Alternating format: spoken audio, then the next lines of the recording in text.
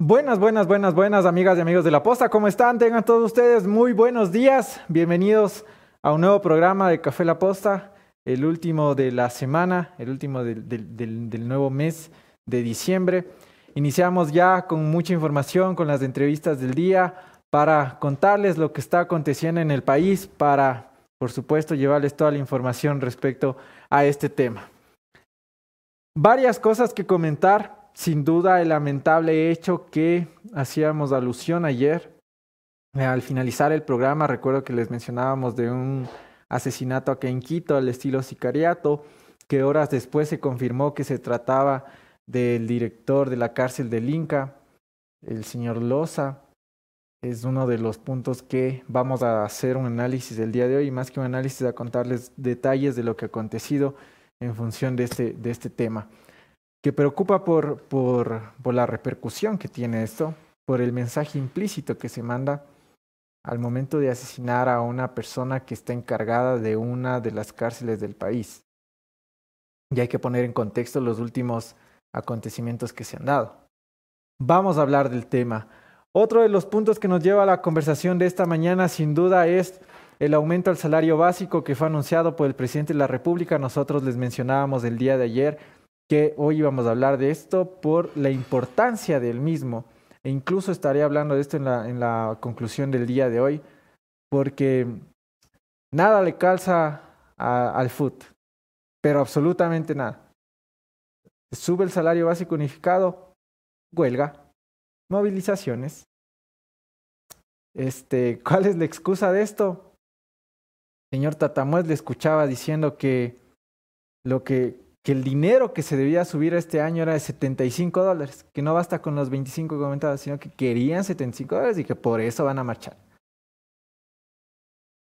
¿Qué clase de dirigentes son los que tienen las bases de los sindicatos?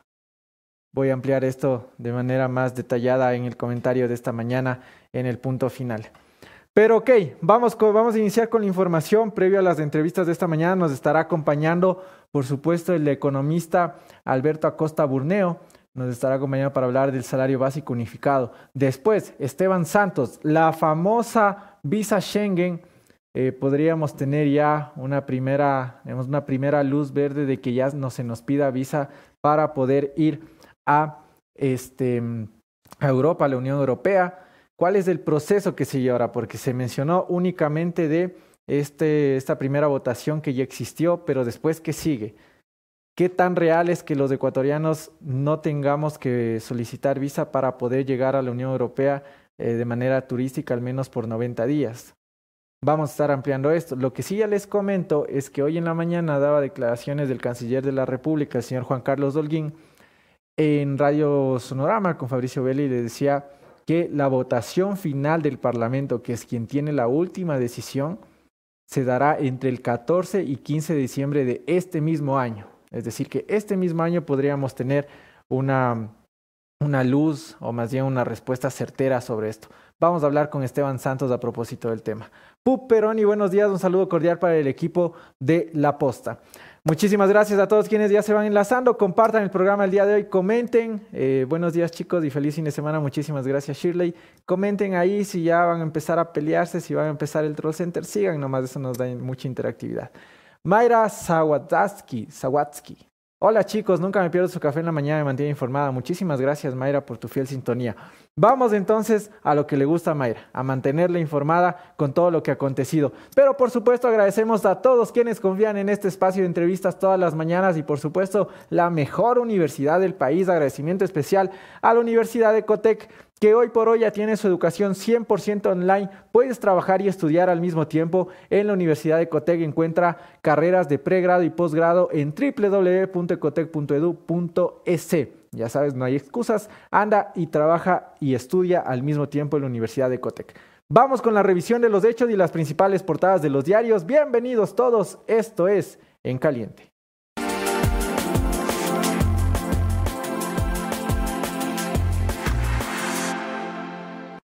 Iniciamos con las principales portadas de los diarios. Empezamos con Diario El Comercio, que destaca lo siguiente: la exportación minera creció.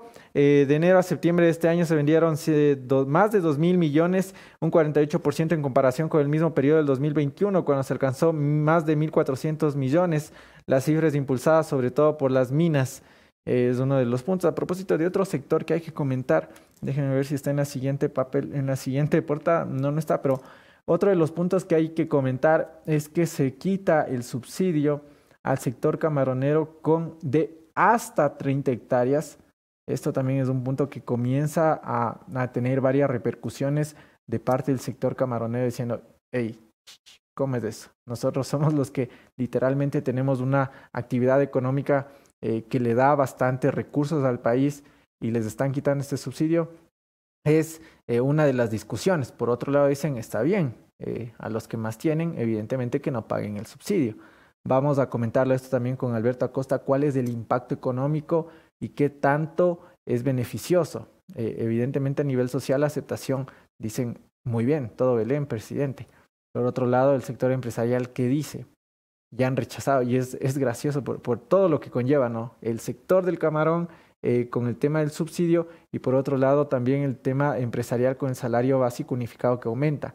Es la primera vez, creo yo, que en el aumento del salario básico unificado hay digamos, hay una negatividad o un rechazo a esta medida por parte del sector del empleador, que es evidente, pero también por parte de los trabajadores.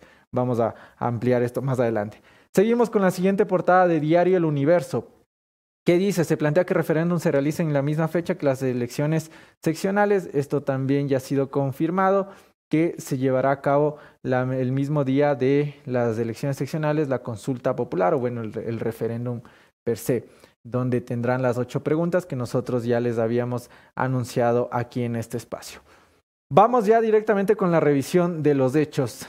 Para pasar a la siguiente novedad, a las personas que nos ven desde la ciudad de Guayaquil, atentos con el siguiente mensaje, porque la ciudad de Guayaquil presentó ya su aplicación Mi Muni, una app donde podrás acceder a servicios municipales, reportar incidentes en tu sector, información sobre obras, inscribirte en programas municipales y enterarte de todos los eventos de la ciudad. Descarga ya la aplicación Mi Muni en App Store y Google Play. El bienestar de la gente se siente en la ciudad de Guayaquil. Gracias, Jefferson. Bacano solito. Muchísimas gracias, Lourdes Solórzano. Para mí es literalmente un gusto poder estar con ustedes y poderles llevar toda la información en el Café La Posta. Aterricemos a las noticias. El presidente de la República entregó el día de ayer una serie de viviendas. Sí, aunque no lo creas, está entregando obra. Para que vean que dicen que sí, que somos haters, que solamente sacamos lo negativo.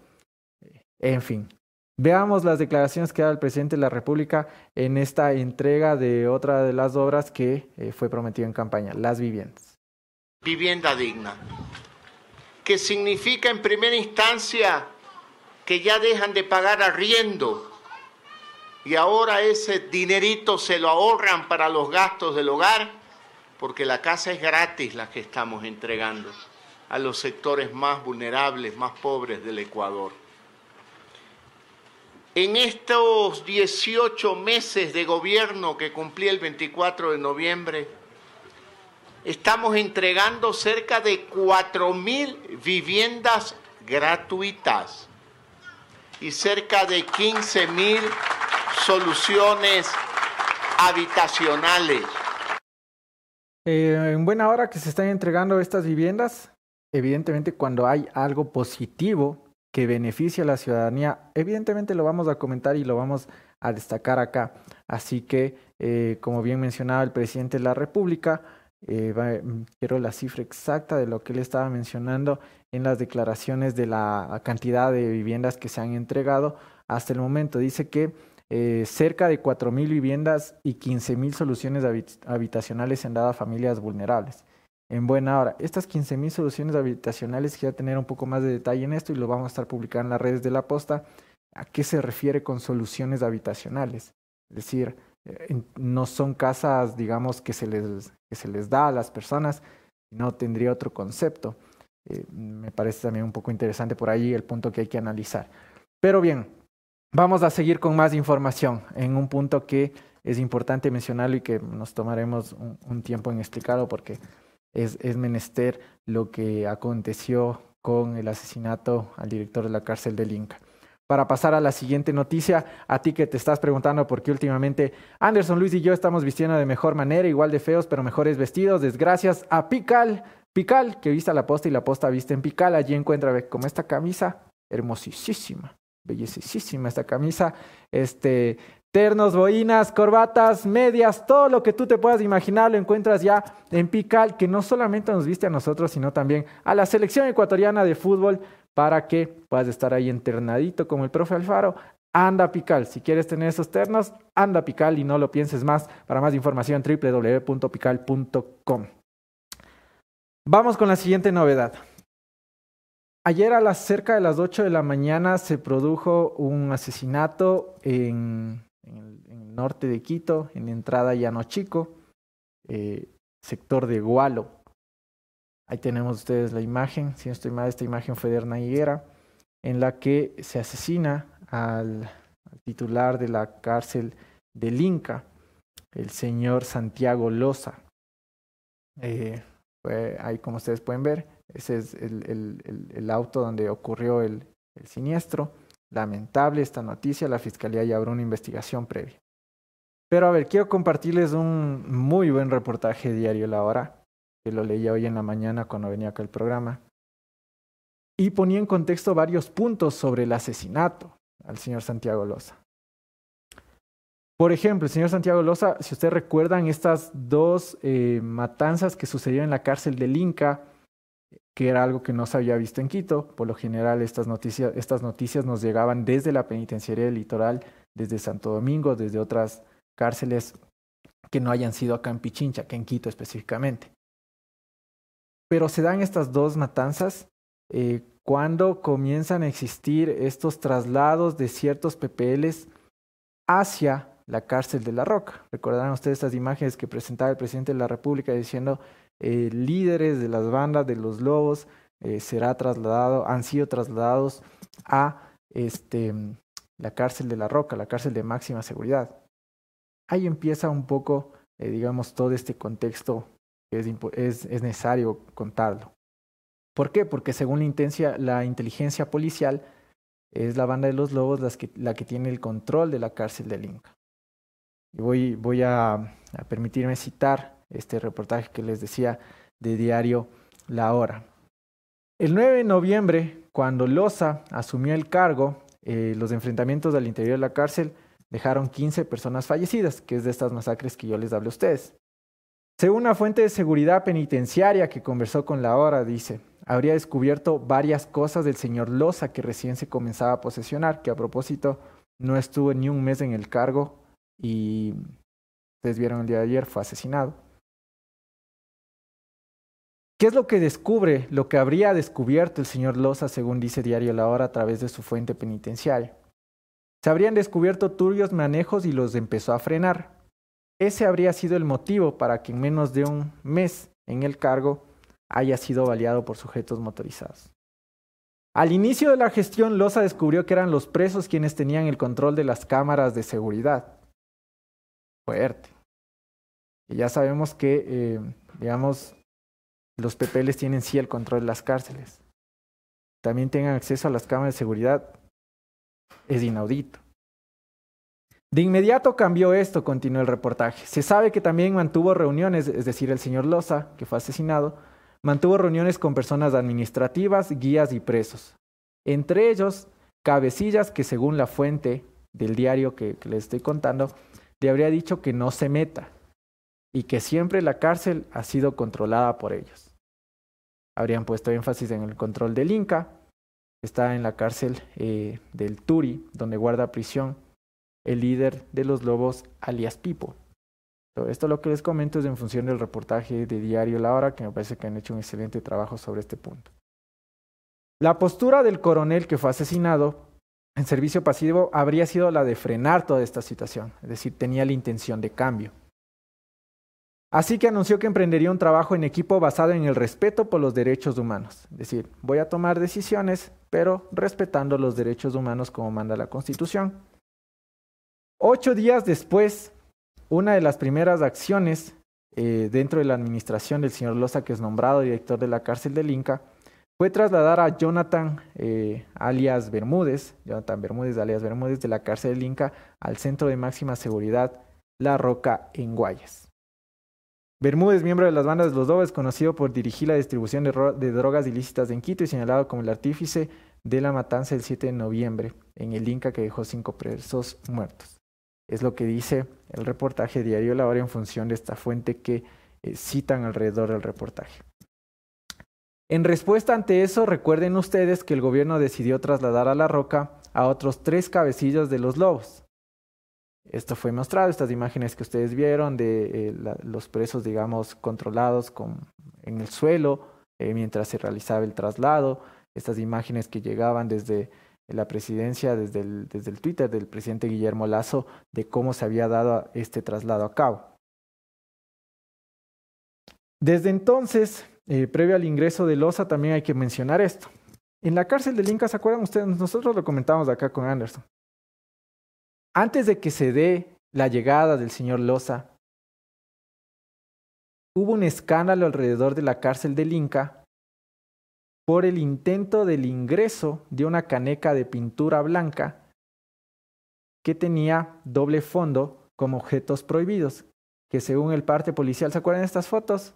Estoy seguro que sí, nosotros los mostramos acá, de esta noticia de el ex director de la cárcel del Inca habría intentado ingresar a la cárcel por medio de estas canecas de pintura las siguientes cosas. Según el parte policial fueron 3 celulares, 25 cigarrillos, 2 chips, un cable USB, un cargador de celular y 2 sierras. Es lo que estaba en estas canecas que precisamente se dan a conocer, les cachan y pues hacen el control pertinente. Hoy por hoy hay una investigación por el tema. Aún este cargo, como les digo, aún este aspecto que les comento, sigue en investigación. Esto es lo que se comenta, es importante señalar alrededor en contexto del asesinato que sucedió el día de ayer. Se presentó, y más que se presentó, se hizo alusión el SNAI a través de su director, el señor Guillermo Rodríguez, director del SNAI, decía lo siguiente a través de su página, a través de su cuenta de Twitter. Acaban de cegar la vida de un mártir, un director de un centro penitenciario a quien conocí, mi compañero de honor. Esto no va a quedar en impunidad y el mensaje va a ser contundente de nosotros quienes hacemos del Estado. No es un compromiso solo del gobierno, sino de la Fiscalía, de la Justicia y de la Asamblea. Como ustedes pueden ver, todos estos hechos son importantes contar alrededor siempre de una noticia. Un hecho, el contexto para poder entender. Y creo que diario La Hora lo he hecho de una buena manera. Por supuesto, mi saludo a las personas de allá, que tengo buenos amigos ahí. Así está la situación. Así se dio, digamos, lo acontecido ayer, donde según los testigos, y se levantaba esto en el parte policial, vieron que fueron 2 sujetos motorizados en una moto, valga la redundancia, con cascos negros, quienes habrían cometido este asesinato. El mensaje evidentemente, el mensaje hacia la sociedad per se, hacia el gobierno, hacia el Estado, creo que es evidente. Veamos cuáles serían las acciones a tomarse en los próximos días, pero va a ser determinante entender todo este contexto del sistema penitenciario que aquí les hemos venido contando día a día. Ok, preocupante evidentemente cómo está la situación de la crisis penitenciaria, pero es necesario también contarles a todos ustedes. Vamos a continuar con más. El siguiente mensaje a las personas que nos ven desde la ciudad de Guayaquil: ATM pensando en tu seguridad, incorporar un nuevo sistema de seguridad integrado con un monitoreo constante mediante cámaras y geolocalización para taxis, buses, transportes escolares. Alrededor de 580 unidades ya cuentan con este servicio, que seguirá siendo instalado paulatinamente por las cuadrillas de la ATM en la ciudad. Bien, vamos con la siguiente novedad.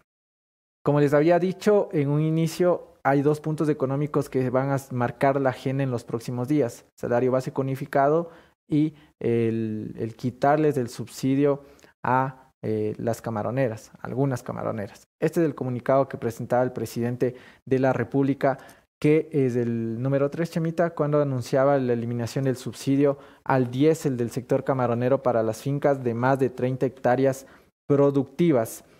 Se elimina en ese sentido desde el 2 de diciembre, es decir, ya está en vigencia. Es decir, hoy, si tú eres un camaronero y tienes, digamos, para las fincas de más de 30 hectáreas productivas, pues ya no vas a tener este subsidio del diésel. Veamos, esto es importante y lo voy a ampliar de una manera mucho más concreta con Alberto Acosta. Así que atentos también a este punto más adelante, que será nuestro primer invitado ya en minutos. Seguimos con más novedades. Si tú estás en la época de tu edad en la que ya necesitas ahorrar dinero, en la que ya dices, es tiempo, ya me cansé, ya no voy a gastar mi dinero en farras y demás como lo hace Calonchito, que por cierto ayer estuve... Hay como enfocarle al Calonchito, ya se despertó ya. Pero si ya no quieres ser como Caloncho que despilfarra y el dinero en cada farra y ya quieres guardar tu dinero, hazlo en una cooperativa segura y por supuesto en Cooperativa de Ahorro y Crédito Andalucía, con las tasas más bajas del mercado desde el 9.45% con un monto máximo de $200,000. Andalucía, toda una vida mejorando otras. Ayer la serie de hechos que han acontecido sobre, digamos, asesinatos, delincuencia y matanzas ha sido muy, muy preocupante. Esta era la siguiente novedad, donde según la policía, un niño de 10 años y su hermana de 9 años fueron asesinados por su padre. Por su padre. O sea, quiero que entiendan la magnitud de esto, que es evidentemente preocupante. Según las indagaciones, el sujeto los golpeó con un azadón en la cabeza y luego se colgó de una viga. Es decir, se suicidó el hombre después de haber matado a sus 2 hijos. Veamos el siguiente video, Chemita, el número 4, y al volver lo comentamos.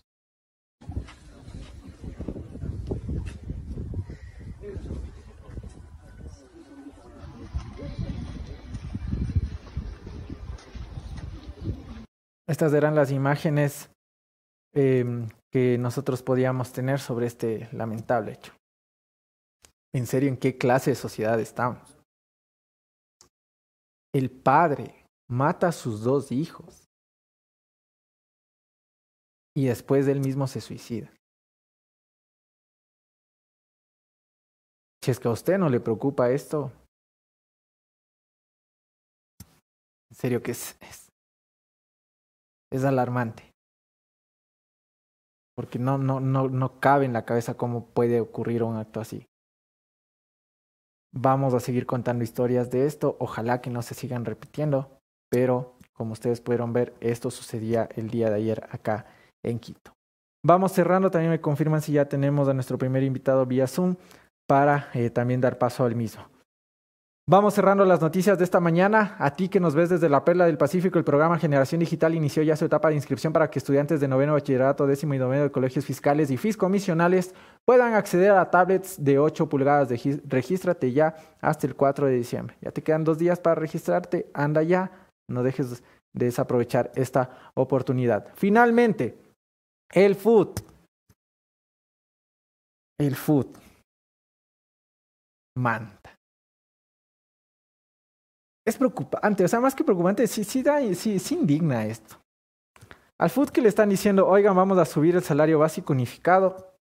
¿Cómo que van a subir el salario básico unificado? Vamos a marchar. Si es que no le suben el salario básico, vamos a marchar. Esto era lo que mencionaba los sindicatos del día de ayer. Pongamos en pantalla.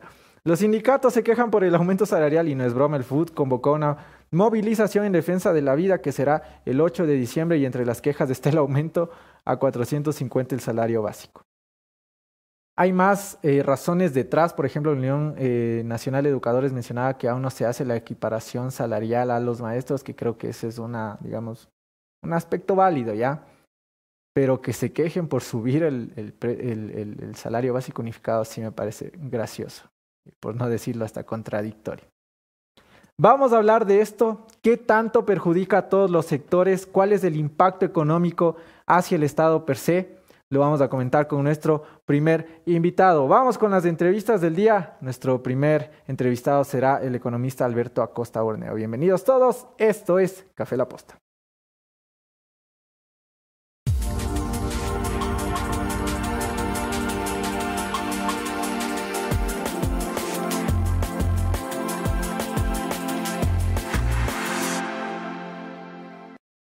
Gracias por seguir conectados a nuestra señal. Recordarles que las entrevistas de todas las mañanas llegan gracias a Veolia. Si tienes problemas con la gestión de los residuos que genera tu planta, Veolia te ofrece ya una gama de servicios integrados para la correcta gestión de residuos industriales peligrosos y no peligrosos a nivel nacional, garantizando así el cumplimiento de la normativa ambiental. Para más información, llama al 1-800-Veolia y acá también tienes su página web.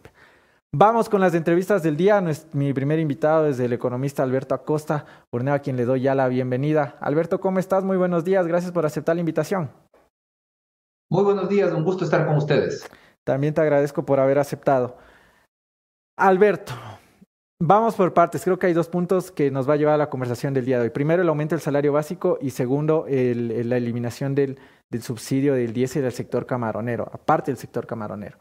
Primero, ¿de cuándo acá y cómo uno puede entender que tanto el empleador como el empleado estén en contra del aumento del salario básico unificado, Alberto? Realmente llama mucho la atención porque el aumento que se ha aprobado es muy superior a la inflación en un entorno donde el mercado laboral atraviesa una etapa crítica. Lo mínimo que uno podría esperar es una comprensión de la situación del mercado laboral y entender que seguir elevando salarios de manera política va a dificultar la creación de nuevos empleos, va a dificultar que el grueso de los ecuatorianos, porque hay que recordar que 7 de cada 10 ecuatorianos no tienen un empleo adecuado, es decir, no ganan el salario mínimo. La mayoría de los ecuatorianos no gana el salario mínimo. Eso significa que esos 7 de cada 10 van a tener mucha más dificultad para encontrar un empleo. Entonces sí llama mucho la atención esa falta de sensibilidad en donde, por un lado, los grupos sindicales dicen, no queremos ese incremento, es muy poco, queremos más. Pero estemos claros, están defendiendo los intereses de una minoría de ecuatorianos. Solamente 15% de la población económicamente activa recibe el salario mínimo. 70%, es decir, 7 de cada 10 gana por debajo del mínimo y este incremento salarial lo único que hace es perjudicarles porque va a ser mucho más difícil para ellos conseguir un empleo adecuado. O sea, ¿te parece que tiene lógica que digamos, los sindicatos o el FUD, en este caso el sector de los trabajadores, tenga una molestia por el aumento? Pasa por ahí, dices tú, porque el incrementar el salario básico va a hacer que no haya tanta plaza de trabajo. ¿Va por ahí? No, vemos que el rechazo del FUT y de los sectores sindicales es contrario. Claro. El rechazo de ellos no es que rechazan porque dicen no debe haberse incrementado de manera antitécnica, debe ser un incremento técnico. Eso no es el argumento de ellos. El argumento de ellos es decir, queríamos más. Okay. A mí no me interesa lo que le suceda al 70% de la población que no tiene un empleo adecuado, que no gana el salario mínimo, que gana menos que el mínimo. Eso no me importa, dicen los grupos sindicales. Ajá. Lo único que me interesa es que ese 15% que sí gana el salario mínimo, cada vez gane más. Esta es una visión equivocada. Vamos por partes, porque hay varios puntos que tú acabas de dar en esta primera intervención y es importante enfatizarlos. Tú decías que más pasó por una decisión política que una decisión técnica. Es literalmente así. Sobre todo, ¿conoces sobre la base de qué, digamos, evaluaciones técnicas se realizó el aumento del salario básico unificado? Y si tienes esos datos también, si es que esto pasa, literalmente, ¿está justificado el aumento o no? Lamentablemente en el país hemos caído nuevamente en el populismo salarial. No hay ninguna justificación técnica. ¿Por qué $500 de meta? Porque es un número redondo, es un número bonito, atractivo políticamente. No hay ninguna justificación. ¿Y cuál es el problema? Aquí hay un tema de fondo y es que hay que reconocer que al final del día a nosotros no nos pagan por trabajar, nos pagan por producir. Y esto no es un tema semántico. Esto lo que es un llamado a entender que necesitamos revisar cuánto produce cada trabajador. Si queremos que nos paguen más, lo que hay que hacer es que la producción por trabajador también tiene que subir. Eso se conoce como la productividad del trabajo. Entonces, la elevación de salarios de manera política lo que hace es no mirar a la producción, no mirar si es que cada trabajador produce más y simplemente por un tema político comienza a subir los salarios $25 por año, que es un incremento antitécnico, porque termina haciendo que muchas actividades, sobre todo actividades muy manuales, dejen de ser rentables con esos salarios más elevados. los emprendedores van a tener muchísima más dificultad de emprender y de contratar personas de manera formal, y entonces se sigue expandiendo el mundo informal. ¿Qué es lo que tenemos en este momento? Esos 7 de cada 10 ecuatorianos en la población económicamente activa que no tienen el privilegio de tener un empleo adecuado y que tienen que estar en la informalidad en donde no ganan el salario mínimo. Ahora, sobre este punto de, digamos, de no haber tenido una base técnica para haber aumentado el salario básico, precisamente quiero saber cuál es el impacto económico que esto puede tener. Por un lado, claro, el gobierno dice, hemos cumplido, estamos haciendo lo que prometimos en campaña, pero el impacto económico a nivel de Estado, o sobre todo más que a nivel de Estado, a nivel del sector del empleado y del empleador, ¿cuál podría ser, Alberto? Bueno, el impacto es enorme y lo podemos ver en las cifras. ¿Qué tenemos hasta ahora? El empleo, el mejor momento del empleo se registró en 2014. En 2014, cuando era el fin de la bonanza petrolera, todavía estábamos en la bonanza petrolera, la mitad de la población económicamente activa tuvo un empleo adecuado. A partir de entonces caen los precios del petróleo y comienza a destruirse los empleos. Se destruyeron en pocos años alrededor de 500.000 empleos hasta 2019. Y después vino la pandemia y hubo una destrucción adicional. Actualmente estamos en una fase de lenta recuperación, pero todavía el camino por recorrer para volver a tener el número de empleos adecuados que tuvimos en 2019, entiendas, empleos adecuados que ganan al menos el salario mínimo, es un camino muy largo. Tenemos al día de hoy todavía 468.000 empleos adecuados menos que los que existían en 2014. Entonces me podrán decir, ¿cuál es el costo económico? Es gigantesco. 468.000 empleos menos al día de hoy, empleos adecuados, que los que existían en 2014, y sin embargo, desde 2014 a la fecha, año tras año han seguido ingresando al mercado laboral los jóvenes que en busca de un empleo y que no lo consiguen. Entonces estamos frente a una situación laboral crítica que requiere de mucha mesura, de mucha técnica, y sobre todo de no aplicar incrementos salariales políticos, que lo que terminan haciendo es complicando aún más las posibilidades para que ese 70%, ese grueso de la población que no gana el mínimo en la actualidad, ahora va a tener una dificultad aún mayor de poder ingresar al mercado laboral, encontrar un empleo adecuado, ganando al menos el mínimo. Con este contexto, Alberto, ¿a cuánto entonces debía haber subido, según una base técnica, a cuánto debía haber incrementado el salario básico? Tiene que implementarse un mecanismo de medición de la productividad. No te puedo decir un valor a priori, eso es lo que se tiene que medir y eso es lo que necesita con la técnica. Medir cuál ha sido el incremento de la productividad del trabajo para que ese incremento laboral, salarial no destruya empleos o no complique el conseguir empleos del resto de la población. Y el tema de fondo es entender que necesitamos trabajar por mejorar el empleo. Es un tema crítico. ¿Cómo mejorar el empleo? Primero, tenemos que trabajar en una modernización de la legislación laboral, adoptar las mejores prácticas internacionales, permitir nuevas modalidades contractuales. El mundo ha cambiado y no podemos seguir con una ley de hace casi 100 años, cuando el mundo es totalmente distinto. Entonces, ese es un primer tema. Y el segundo tema es crear un mecanismo en base a una medición técnica, para una medición de la productividad del trabajo, para poder hacer incrementos salariales en función de la evolución de la productividad del trabajo, para no tener el riesgo de seguir bloqueando el acceso al mercado laboral al grueso de la población. Que era, por ejemplo, el tema del código laboral que se viene discutiendo recuerdas, desde que inició el gobierno, que dijeron que iban a proponer un nuevo código. En el informe a la Nación, el mismo ministro dijo que sí, que lo estaban hablando, pero como tú mencionas, claro, este es un punto importante que hasta el momento no se tiene una respuesta, digamos, fehaciente de qué mismo va a suceder con esta reforma al Código de Trabajo. Ahora, quisiera también tener tu percepción, Alberto, sobre el manejo general del Estado en cuanto a sus finanzas, porque antes de que sea ministro Pablo Arosemena y estaba en la Cámara de Comercio de Guayaquil, por ejemplo, él eran de las voces que hacían un análisis económico, y tú aún lo haces, en cuanto a cómo se debía manejar el Estado. Hoy por hoy, que ves a Pablo como ministro y con base, digamos, este aspecto del aumento del salario básico unificado, ¿cómo calificas al Ministerio de Economía en este tiempo, Alberto? Bueno, yo creo que el presupuesto 2023 nos demuestra que no se ha logrado romper con esa inercia del gasto inútil, del gasto que no agrega valor.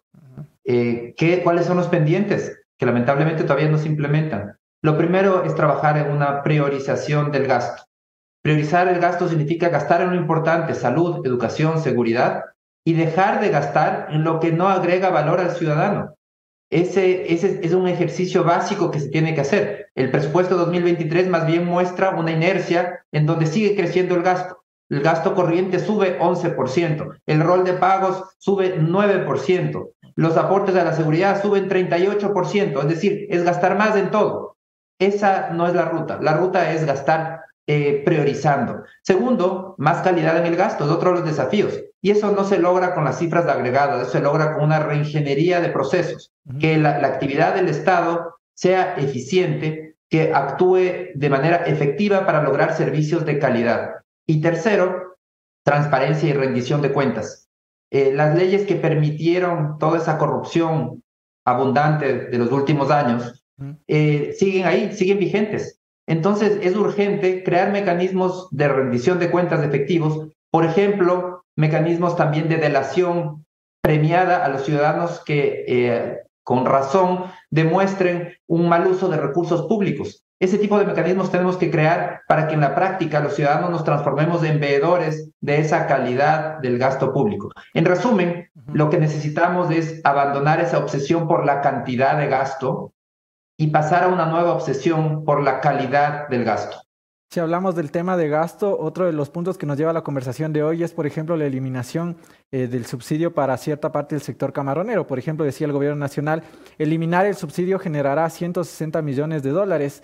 De igual manera, es decir, la eliminación del subsidio al diésel del sector camaronero para las fincas productoras de más de 30 hectáreas es una decisión ética, responsable y con enfoque social. ¿Te parece que esta sí es una decisión, antes que ética, una decisión técnica? Yo creo que es correcto seguir reduciendo y focalizando ese subsidio, porque es un subsidio perverso.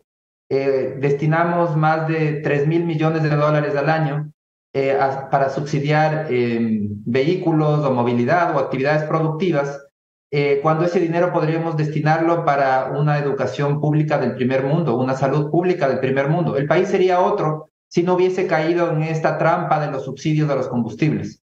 Ahora, este es un primer paso. Tiene que continuar con la eliminación en el resto de sectores. Ya. Y ¿Qué sectores, por ejemplo, focalización... deben ya no tener el subsidio? ¿Qué otros sectores? Solamente quién, más bien, la pregunta es quién sí debe tener subsidio, porque esa es también una de las trampas de la negociación con la CONAIE. La pregunta que hizo la CONAIE, decir quién no debe tener el subsidio, eso no es correcto.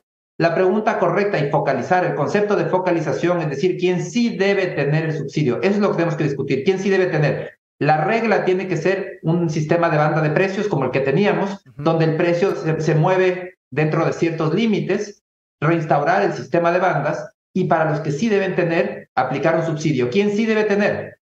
Transporte masivo de personas, buses, metros, tranvías. ¿Quién sí debe tener? Ciertos grupos marginados, por ejemplo, en el transporte para uso agrícola.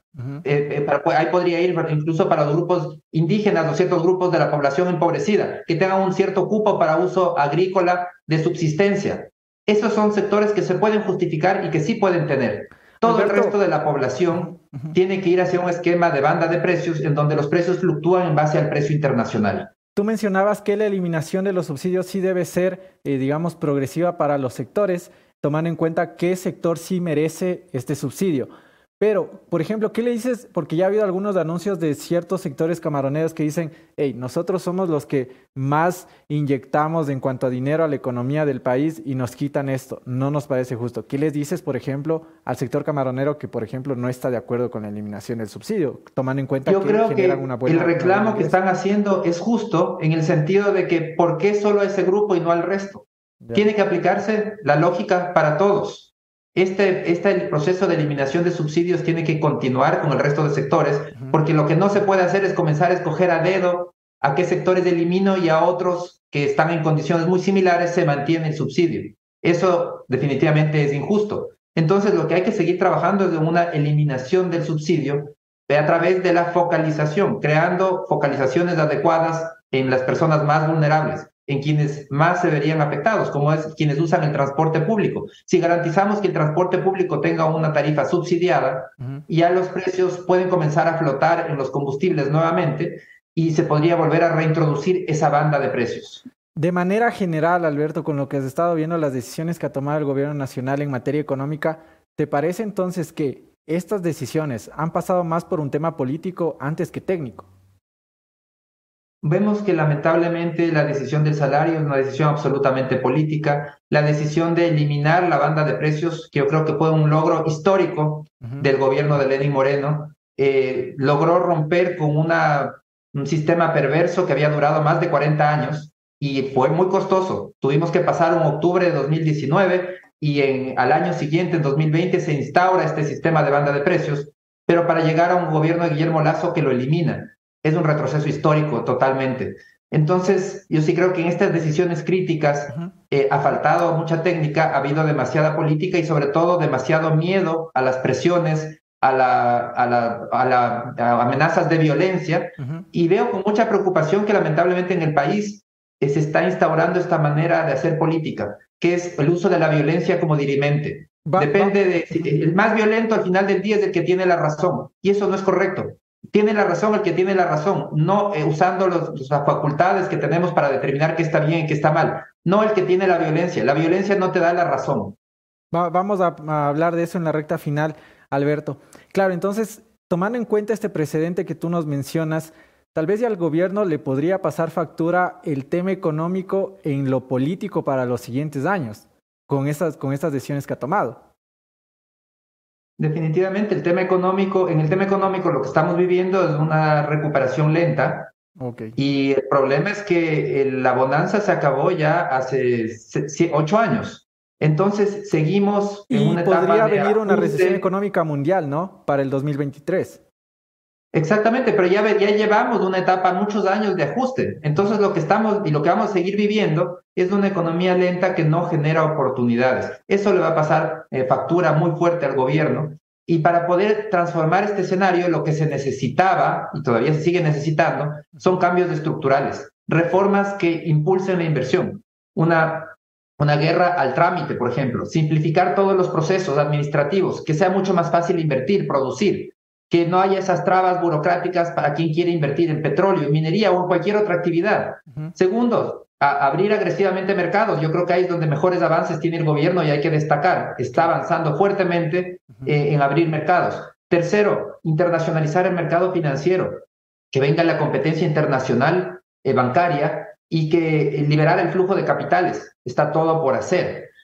Cuarto, una reforma a la ley laboral, todo por hacer. Necesitamos adoptar las mejores prácticas internacionales. Y quinto, una reforma tributaria, pero no para seguir recaudando cada vez más, sino para buscar una competitividad tributaria, que el Ecuador sea atractivo para invertir, que los inversionistas digan, miren ese país es donde yo quiero colocar mis capitales, porque ahí hay oportunidades. Esa sería la receta, la manera de poder impulsar el crecimiento vía mayor inversión y de esa manera generar empleo y oportunidades. En la recta final de la entrevista, agradeciéndote por tu tiempo, Alberto, la decisión o lo que se habría firmado en las mesas de diálogo, la famosa condonación de deudas, que hoy por hoy le está causando un dolor de cabeza y que ya se calientan las calles para el 2023, como dijo Leonidas Diza. Ellos dicen, nosotros lo que necesitamos es un alivio financiero. Evidentemente la condonación la hemos criticado acá, que creemos que no debe pasar por ahí. Pero, ¿cómo le das alivio financiero a un sector social que te está pidiendo, oye, no alcanzo a pagar mis deudas? ¿Qué soluciones o sobre todo, cómo le daría de ese alivio financiero que no sea la condonación, que evidentemente tú estás también en contra de esto? Bueno, la salida es la renegociación de esas deudas, es extender los plazos, crear periodos de gracia de capital. Es decir, existen los mecanismos y que van en el interés de toda la sociedad, porque tampoco a la banca pública ni a ninguna institución financiera le interesa que un crédito se quede vencido. Y hay que reconocer que hay una situación económica compleja. La situación del empleo es crítica. Entonces, se entiende que haya problemas de pago. Y por eso sí hay que presentar esa sensibilidad para crear esos mecanismos. El gobierno tiene que negociar esos mecanismos. Pero también hay que entender que hay líneas rojas que no se puede cruzar. Y una de esas líneas rojas es que el gobierno no puede malbaratar el capital de la banca pública porque termina destruyendo el bienestar de los 18 millones de ecuatorianos. la condonación de deudas de la banca pública, esos 200 millones que quieren que se les regale, implica un golpe muy fuerte al patrimonio de la banca pública y significa menos crédito a futuro para emprendedores, menos crédito para consumo, para ciudadanos, etcétera. Es un Entonces, disparo eso en el no puede pie hacer para el el sector gobierno. social si es que se da la condonación. El gobierno no puede aceptar una medida que destruye bienestar en la mayoría de ecuatorianos. Tiene que gobernar para los 18 millones de ecuatorianos y por eso es que tiene que de entrada ser claro y decir, podemos negociar muchas cosas. Se puede renegociar los plazos, los periodos de gracia, todo eso se puede negociar. Lo que no se puede negociar es que el capital no puede ser regalado porque termina haciendo daño a 18 millones de ecuatorianos. Y el gobierno tiene que trabajar para los 18 millones de ecuatorianos, no puede perjudicar a las mayorías. Ok, finalmente, Alberto, de manera muy resumida, ¿cómo calificas en el ámbito económico al gobierno? ¿Bueno, malo, regular? Yo creo que lamentablemente ha sido un gobierno que ha tenido muchísima debilidad por el lado político y eso está pasando factura en lo económico. No ha podido hacer las reformas estructurales urgentes que se requieren. La Asamblea ha bloqueado todas las iniciativas oficiales. El hecho es que lo único que se ha aprobado es más impuestos, que más bien va en línea de quitarle liquidez de la economía, una economía que lo que requería era más impulso, más actividad económica, generar más empleo. Pero lo único que se aprobó es seguir retirando recursos de esa economía. Entonces yo creo que en materia económica lamentablemente todo está por hacer, esas reformas estructurales no se han podido hacer y mucho viene de la mano y es consecuencia de esa debilidad y los problemas en el manejo político. Son las declaraciones de Alberto Acosta Burneo, analista económico, a quien le agradecemos por haber estado esta mañana. Alberto, muchísimas gracias. Muchísimas gracias, siempre es un gusto. Claro, lúcido en el análisis. Alberto siempre, cuando lo invitamos acá en el programa, me parece interesante la declaración que da de las decisiones en materia económica, por ejemplo, el salario básico unificado en su aumento, pasa más por una decisión política que una decisión técnica económica. Todos los detalles a partir de esto les vamos a ir contando en el transcurso de los días según se vaya generando también la noticia. Vamos a seguir con más. A todos ustedes que ayer, mientras se publicaba, se daba esta noticia de que sí, que estamos a nada de que se elimine la visa Schengen, cambiando totalmente de tema, es importante hablar con las voces de la experiencia, a saber qué mismo. ¿Es verdad esto? ¿No es verdad esto? ¿Estamos cerquita? ¿No estamos cerquita? Vamos a conversarlo a continuación con nuestro siguiente invitado, que le damos paso de igual manera con la siguiente recomendación. Recuerda que una buena lámina de seguridad puede salvar tu vida. Llegó ya a Quito Falcon, seguridad, lujo y confort al más alto nivel con 18 años siendo líderes en el equipamiento automotriz. Láminas de seguridad, tapicería en cuero, nanocerámica y restauración interior son algunos de los productos que te ofrece Falcon. Recuerda, ya conoce sus showrooms a nivel nacional en Quito, Ambato y Riobamba. Ven y vive la experiencia Falcon en www.falcongrupo.com. Mira esta maravilla que hasta se prende. Bellísima, así puede quedar tu auto. La silla de, así está, en una silla así está descansando Piedrita, que está enfermo. Le mandamos un saludo también a la piedra de la producción. Vamos con nuestro siguiente invitado. De igual manera, ¿cierto? Antes de, a ti que estás viendo el Mundial, recuerda que ¿dónde lo puedes hacer? Porque ya mismo juegan a las 10 de la mañana, se dan más otra serie de partidos.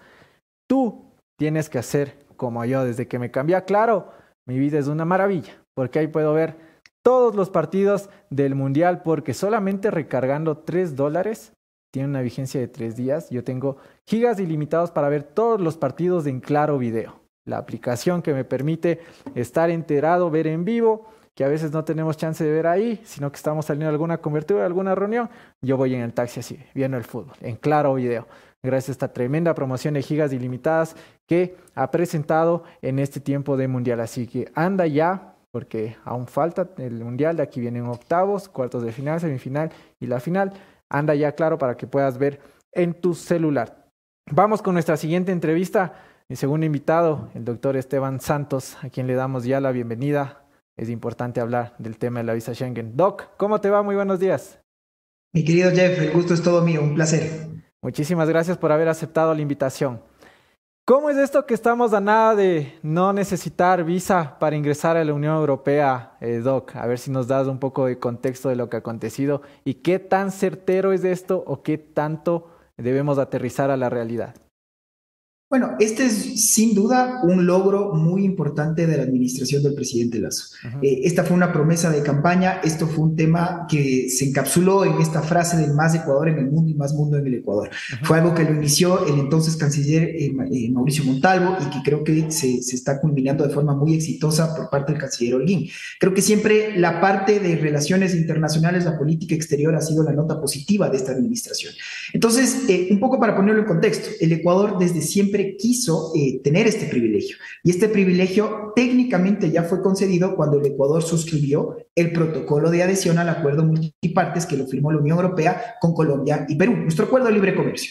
Nosotros lo que hicimos es adherirnos al acuerdo de nuestros vecinos unos años después y este acuerdo ya contemplaba esta exención del visado. Pero bueno, después vinieron las trabas y se dijo no tenemos el pasaporte biométrico.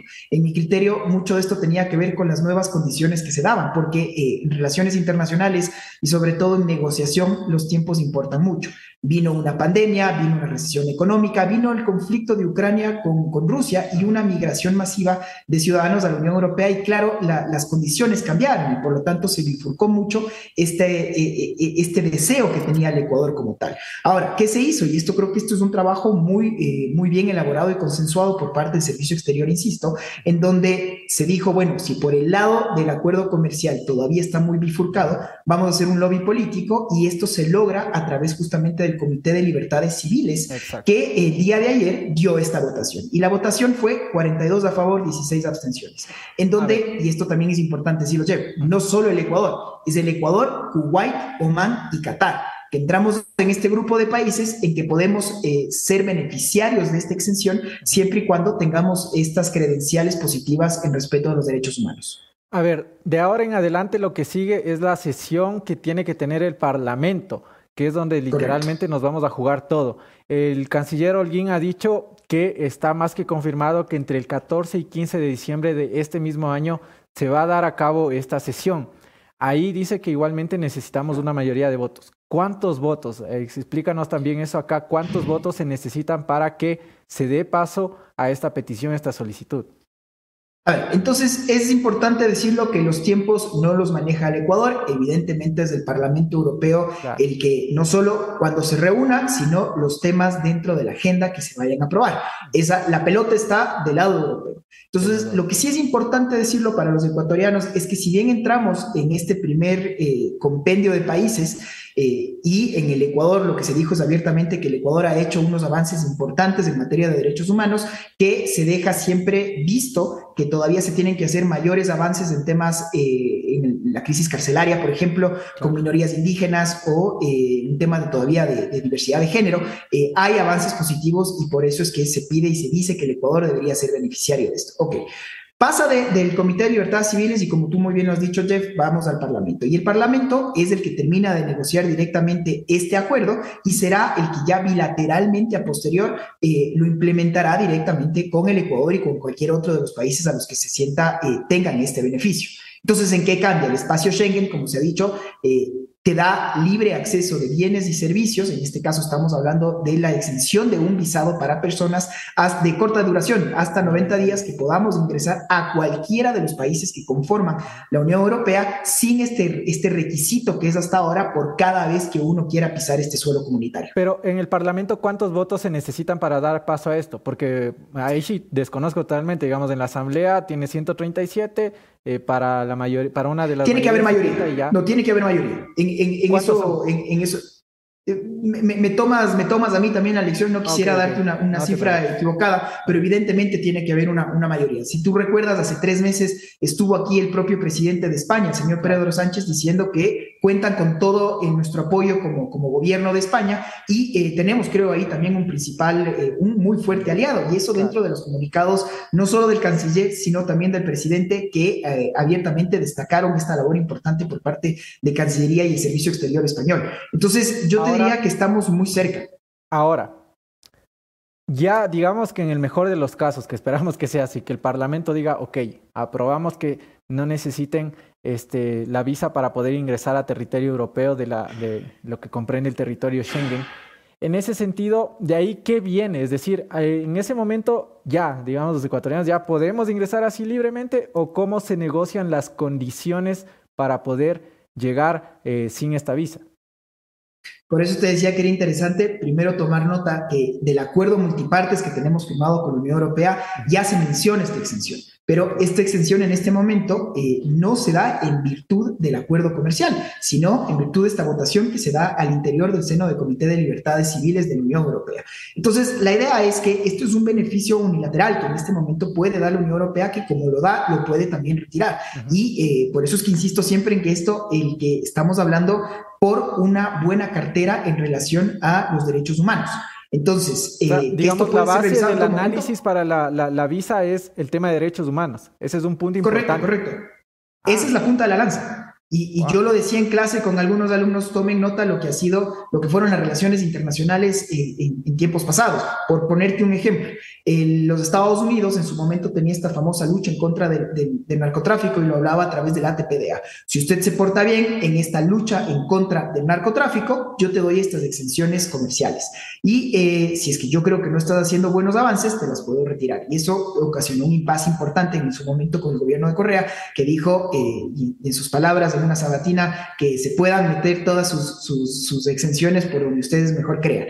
Y esto, claro, que es lo que logró una menor competitividad con los ecuatorianos, porque nuestros vecinos tienen un acuerdo, tienen las exenciones y nosotros vendemos los mismos productos sin tener estas exenciones pues de la mano. Entonces, por supuesto que se volvía mucho más difícil. Entonces, en esta idea, tú tienes otra vez una Unión Europea que, si bien nuestros vecinos tienen ya estas exenciones en el marco del acuerdo comercial, Perú, Colombia, el Ecuador lo acaba de tener a través de esta votación que se da en el seno del Comité de Libertades Civiles. Y creo que en esto hay que estar un poco claros. Si hablamos de tiempo, Esteban, ¿en qué tiempo estimado podríamos tener una respuesta finalísima? Es decir, qué sé yo, que me digas, de aquí en 3 meses podríamos ya, con negociaciones y todo, decir, el ecuatoriano puede ingresar ya sin esta visa. ¿Es posible que esto se realice en el siguiente año o cuánto tiempo puede tomar una negociación así? Todo el mundo siempre me dice, bueno, ya puedo viajar este diciembre a que conozcan los hijos a Papá Noel desde el suelo europeo. Lo mismo me decía cuando tuvimos el acuerdo ya comercial en firme con la Unión Europea. Bueno, ¿y qué pasó con el trago? ¿Ya podemos tener el licor desgravamen o qué pasa con los automóviles? Entonces, mira, lo importante es entender que este es un gran primer paso, que es un éxito efectivamente el servicio exterior ecuatoriano, sin duda alguna, y hay que reconocer lo bueno, y hay que señalarlo cuando se hacen bien las cosas, y creo que este es un trabajo muy serio y técnico que ha hecho el servicio exterior. Dicho eso, la pelota está en el lado europeo. Es el Parlamento Europeo, como bien se ha dicho, vamos a tener una última reunión en finales de año, podríamos, ojalá que así sea, estar en ese orden del día, pero yo me atrevo a decir que esta ya es una realidad, ya no tan a largo plazo como se hablaba al inicio de esta administración, sino que esto ya es algo plausible, que ojalá lo podamos tener, y el canciller Holguín lo dijo, si es que yo no logro tener esta exención de visado dentro de mi rol en el cargo, debería ser visto como un objetivo no conseguido por parte de la administración. Así es que se puso una vara alta. Un fracaso para mi administración, dijo, claro. Correcto.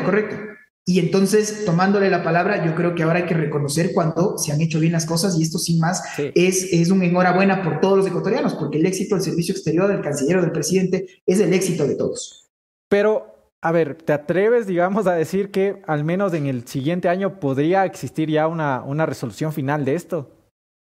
Yo espero que sí, por el hecho de que el Ecuador no solo que sí es real, que tiene una política muy, muy fuerte en torno al respeto, no solo a las inversiones, no solo de tratar de marcar un marco de seguridad a través de la concreción de acuerdos comerciales, sino de hacer estos esfuerzos también, que se lo ha dicho abiertamente, en materia de derechos humanos. Tenemos un camino muy fuerte por delante, y creo que el talón de Aquiles de siempre, la gobernabilidad interna, nuestra asamblea, el problema político, el tratar de tener esa gobernabilidad, y los conflictos sociales por la inseguridad que estamos viviendo. Esos son los temas a seguir, pero creo que hay un horizonte muy claro, y eso es algo que ha sido recalcado por parte de nuestros pares europeos, y por lo tanto por qué el Ecuador en este momento ya está en esta categoría. Así es que sí, mi querido Jeff, yo trato de ser positivo, pero en este caso ya con beneficio de inventario, con técnica detrás, porque ya tenemos una votación que lo avala, y esto quiere decir en la práctica que el horizonte cada vez es más cercano para que los ecuatorianos finalmente podamos ya ingresar en suelo europeo sin este requisito previo de visado. Sí, que según el doctor Esteban, el próximo año podríamos ya ingresar sin visa, siendo muy, muy optimistas. Ojalá que así sea. Doc, te quiero agradecer muchísimo. Siempre es importante hablar de estos temas contigo y sobre todo que nos das una luz de entender el tema internacional. Muchísimas gracias. Siempre a tus órdenes. Un abrazo. Un abrazo. Pudieran ustedes escuchar al doctor Esteban Santos, uno de los analistas internacionales importantes y destacables a nivel país sobre lo que nosotros tratamos de comprender, conflictos internacionales, el tema de la visa Schengen, creo que queda muy claro. En el mejor de los casos, que ojalá que así sea, en el próximo año podríamos ya no necesitar de este requisito para ir allá. Hasta 90 días, es la propuesta. Quien tiene la última decisión es el Parlamento Europeo. ¿Cómo va a terminar? Todos estaremos atentos. Bien, algo que también quiero destacar, que sin duda lo hemos dicho aquí varias veces, si hay pocos de los poquísimos ministros en el gobierno nacional que son destacados, el canciller Juan Carlos Holguín es uno de ellos. Lo hemos repetido aquí en varias ocasiones. Creemos que, y yo creo, y lo hablo por mí, está haciendo un trabajo muy, muy bueno. Existió mucha crítica al inicio cuando se lo posesionó porque decían, no tiene la experiencia diplomática, es un error, que no sé qué. Pues ha cumplido con el tema de los ecuatorianos en Ucrania. Los logró sacar del conflicto. Que otra cartera de Estado aquí en el país no haya cumplido con los estudiantes no tiene que ver con el tema del canciller. Hoy por hoy se está hablando ya de la eliminación de la visa como requisito para ingresar hasta 90 días allá, en la Unión Europea, en territorio Schengen.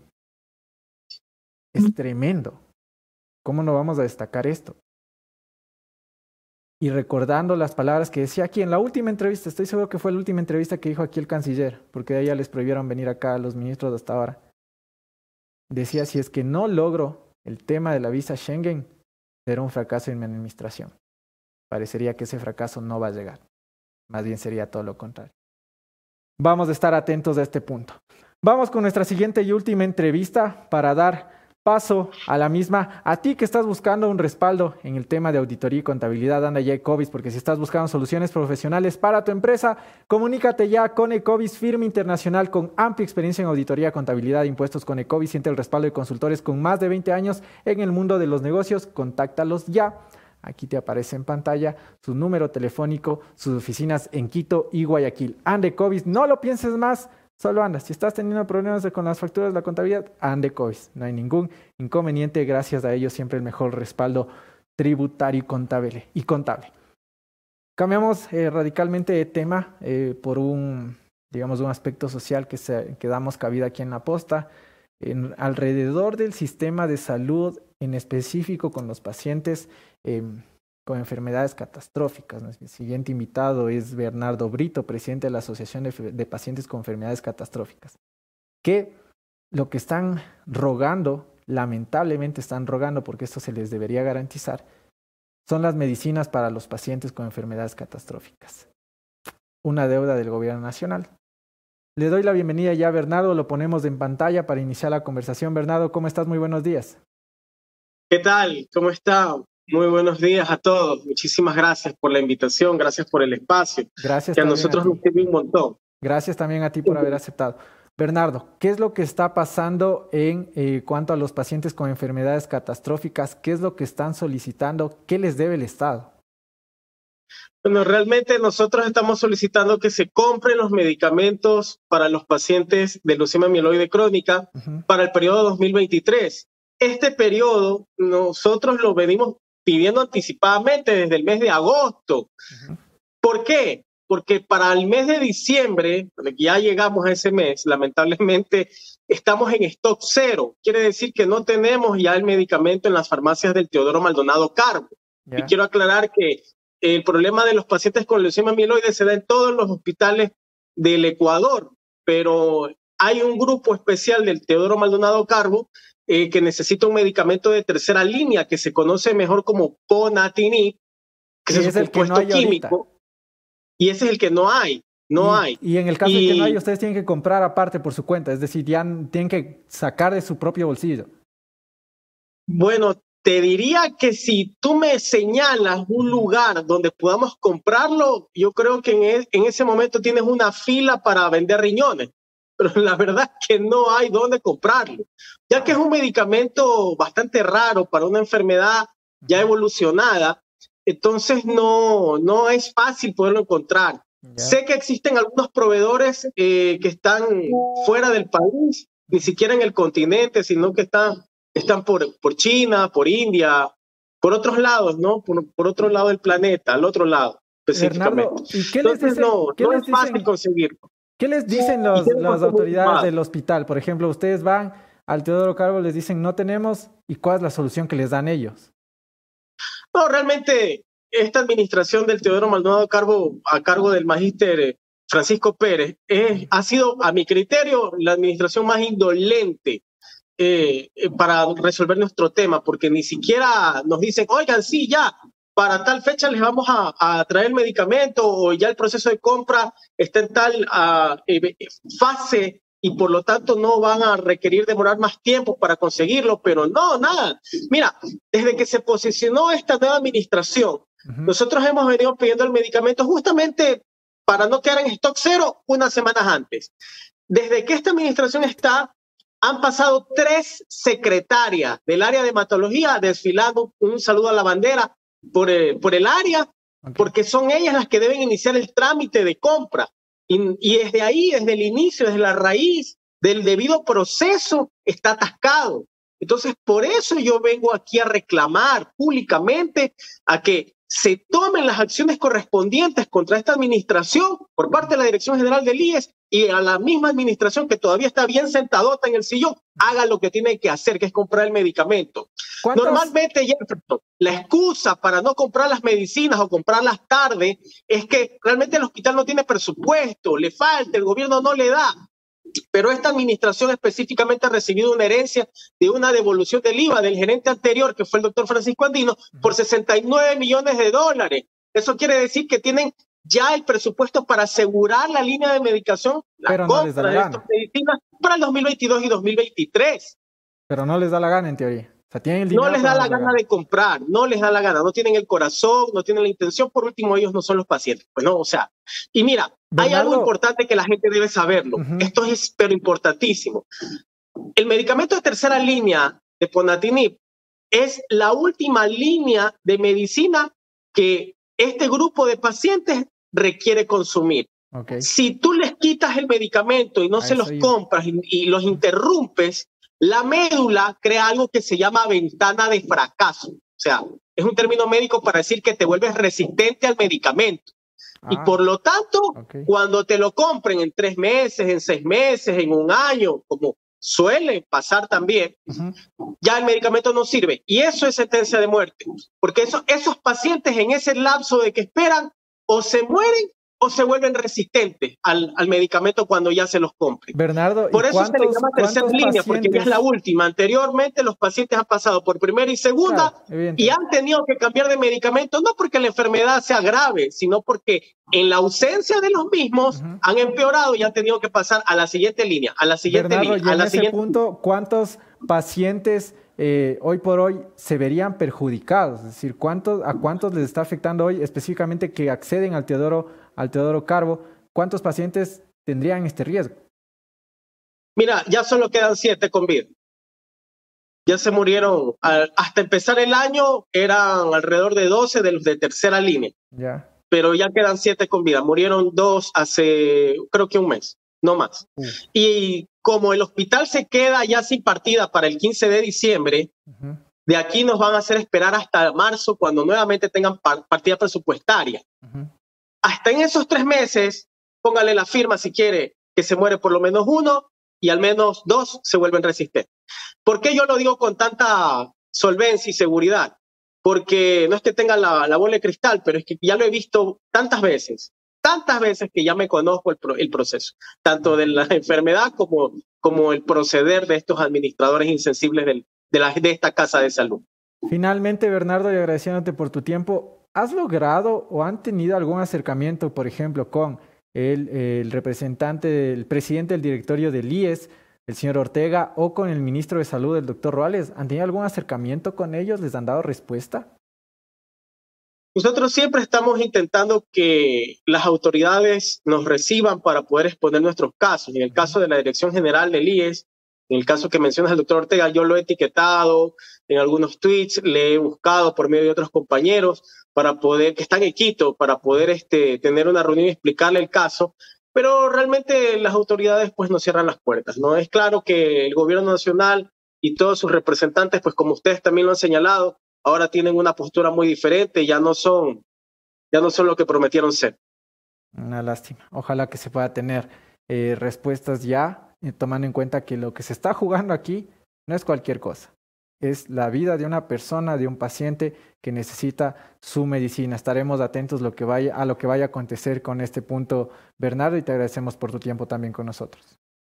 Muchísimas gracias, Jefferson. Gracias nuevamente a todos ustedes por el espacio. A nombre de todos los pacientes. También gracias a ti. Fueron las palabras de Bernardo Brito, presidente de la Asociación de Pacientes con Enfermedades Catastróficas, que lo que están exigiendo es necesitamos medicamentos, a ver si es que el gobierno da alguna respuesta, a ver si es que el titular del IES da alguna solución sobre este punto. Quedan 7 pacientes. ¿El gobierno va a dejar que mueran estos pacientes? ¿O va a tomar alguna solución para que se les dé porque tienen presupuesto, lo que no quieren es ejecutarlo para comprar la medicina?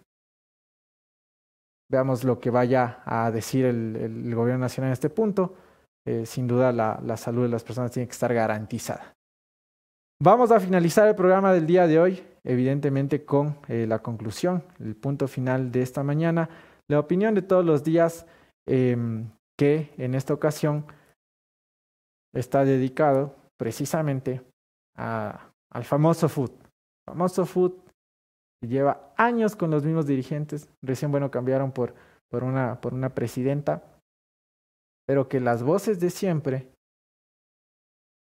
siguen ahí con el punto de que nada les calza. Vamos con la conclusión del día, esto es el punto final.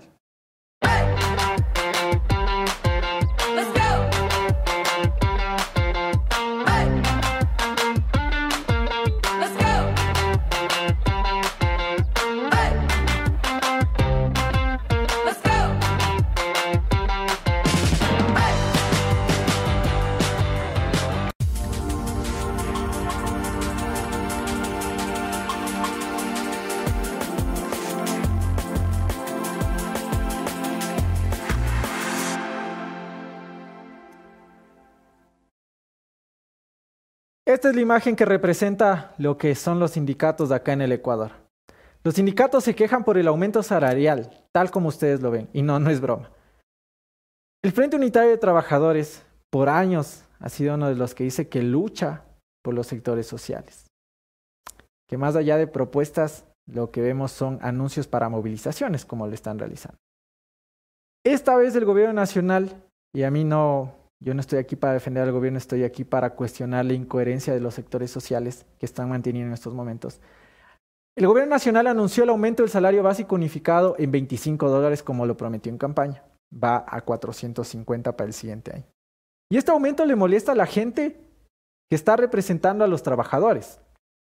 ¿Cuál es la molestia de ellos? Como decía el señor Tatamuez, no nos basta con 25. Necesitamos que aumenten a $75.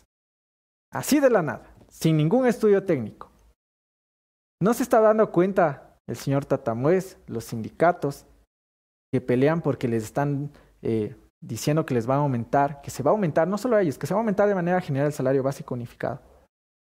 ¿No están ellos siendo incoherentes con lo que promulgan? ¿No son ellos los que decían queremos que cumplan con el plan de gobierno? Pero más allá de esto es su cuestionamiento con base en qué. Nada le calza al FUT. Si se les da, movilización. Si no se les da, movilización. Y entonces, ¿cuál es la solución que ellos dan? Y entonces, ¿por qué no proponen algo? ¿Se han dado cuenta que se pueden disparar en el propio pie a los integrantes, a los miembros del FUT? Porque si llegan a decir, queremos $75 más, y esto se llega a aumentar y tiene un efecto contradictorio en el que el empleo comience a bajar, el empleo adecuado comienza a bajar, porque no tienen para pagar esos sueldos, haya más desempleo en el país. ¿Se han puesto a pensar en eso? Porque no basta solo con hacerse el gallito y decir, vamos a movilización cada vez que les canta. Hay que también tener coherencia en lo que se pide. que están de acuerdo y que estoy de acuerdo en que protesten por el tema de la equiparación salarial hacia los maestros, es evidente. Pero cosas como estas no tienen la mínima coherencia porque nada le calza al fútbol y porque lo único que les calza es la movilización y esta vez sin justificación. Esta ha sido la conclusión de esta mañana que como siempre y todas llega gracias a Colasil. Recuerda que llegó Colasil desde Europa nada más y nada menos que con 10 patentes mundiales. Recuerda que si te ven los huesos o las articulaciones debes consumir Colasil porque lo que ves aquí y escuchas cada mañana no es colágeno, es el mejor generador de colágeno, el más concentrado y absorbible a nivel mundial. Muchísimas gracias a todos ustedes por estar conectados a nuestra señal, por ser fieles a nuestras transmisiones y sobre todo fiel al programa. Quiero enviar un saludo enorme. Ayer no lo pude hacer. Un saludo enorme a mi sobrino. Te amo mucho, André, que hayas tenido un feliz cumpleaños. Y el domingo estamos festejándote a mi buen enano que te quiero con todo mi corazón. Dicho esto, cerramos también. Se viene el feriado por fiestas de Quito. Felicidades a la capital de los ecuatorianos. Festejen con moderación. Aquí vamos a tener sorpresas nunca antes vistas. Fabulosos premios en el campeonato de hoy de 40 aquí en La Posta. Dejen también ahí en sus comentarios quién cree que gane. Una maravilla. Vamos a ver quién gana hoy. Hoy tenemos el campeonato de 40 acá. Tengo que decir que soy el ganador, el campeón del año anterior. Sí que defendemos título este año, pero con Robin, ya no con mi pareja que era en ese entonces de 40 Lanita. Le envío un saludo, ¿cierto? Pero vamos a defender esta vez. Ahí está Chemita, están todos inscritos en el campeonato de 40. Sorpresas nunca antes vistas, las van ustedes a presenciar en las historias de La Posta. Así que vamos con eso. Gracias por su fiel sintonía, siempre un gusto. Yo soy Jefferson Sanguña. Nos vemos aquí el día lunes con más información y más entrevistados. Tengan todos ustedes un lindo feriado, disfrútenlo, gócenlo, cuídense y pues nos vemos aquí el día martes si no estoy mal. Pero bueno, nos vemos aquí en el programa. Un fuerte abrazo. Chao, chao.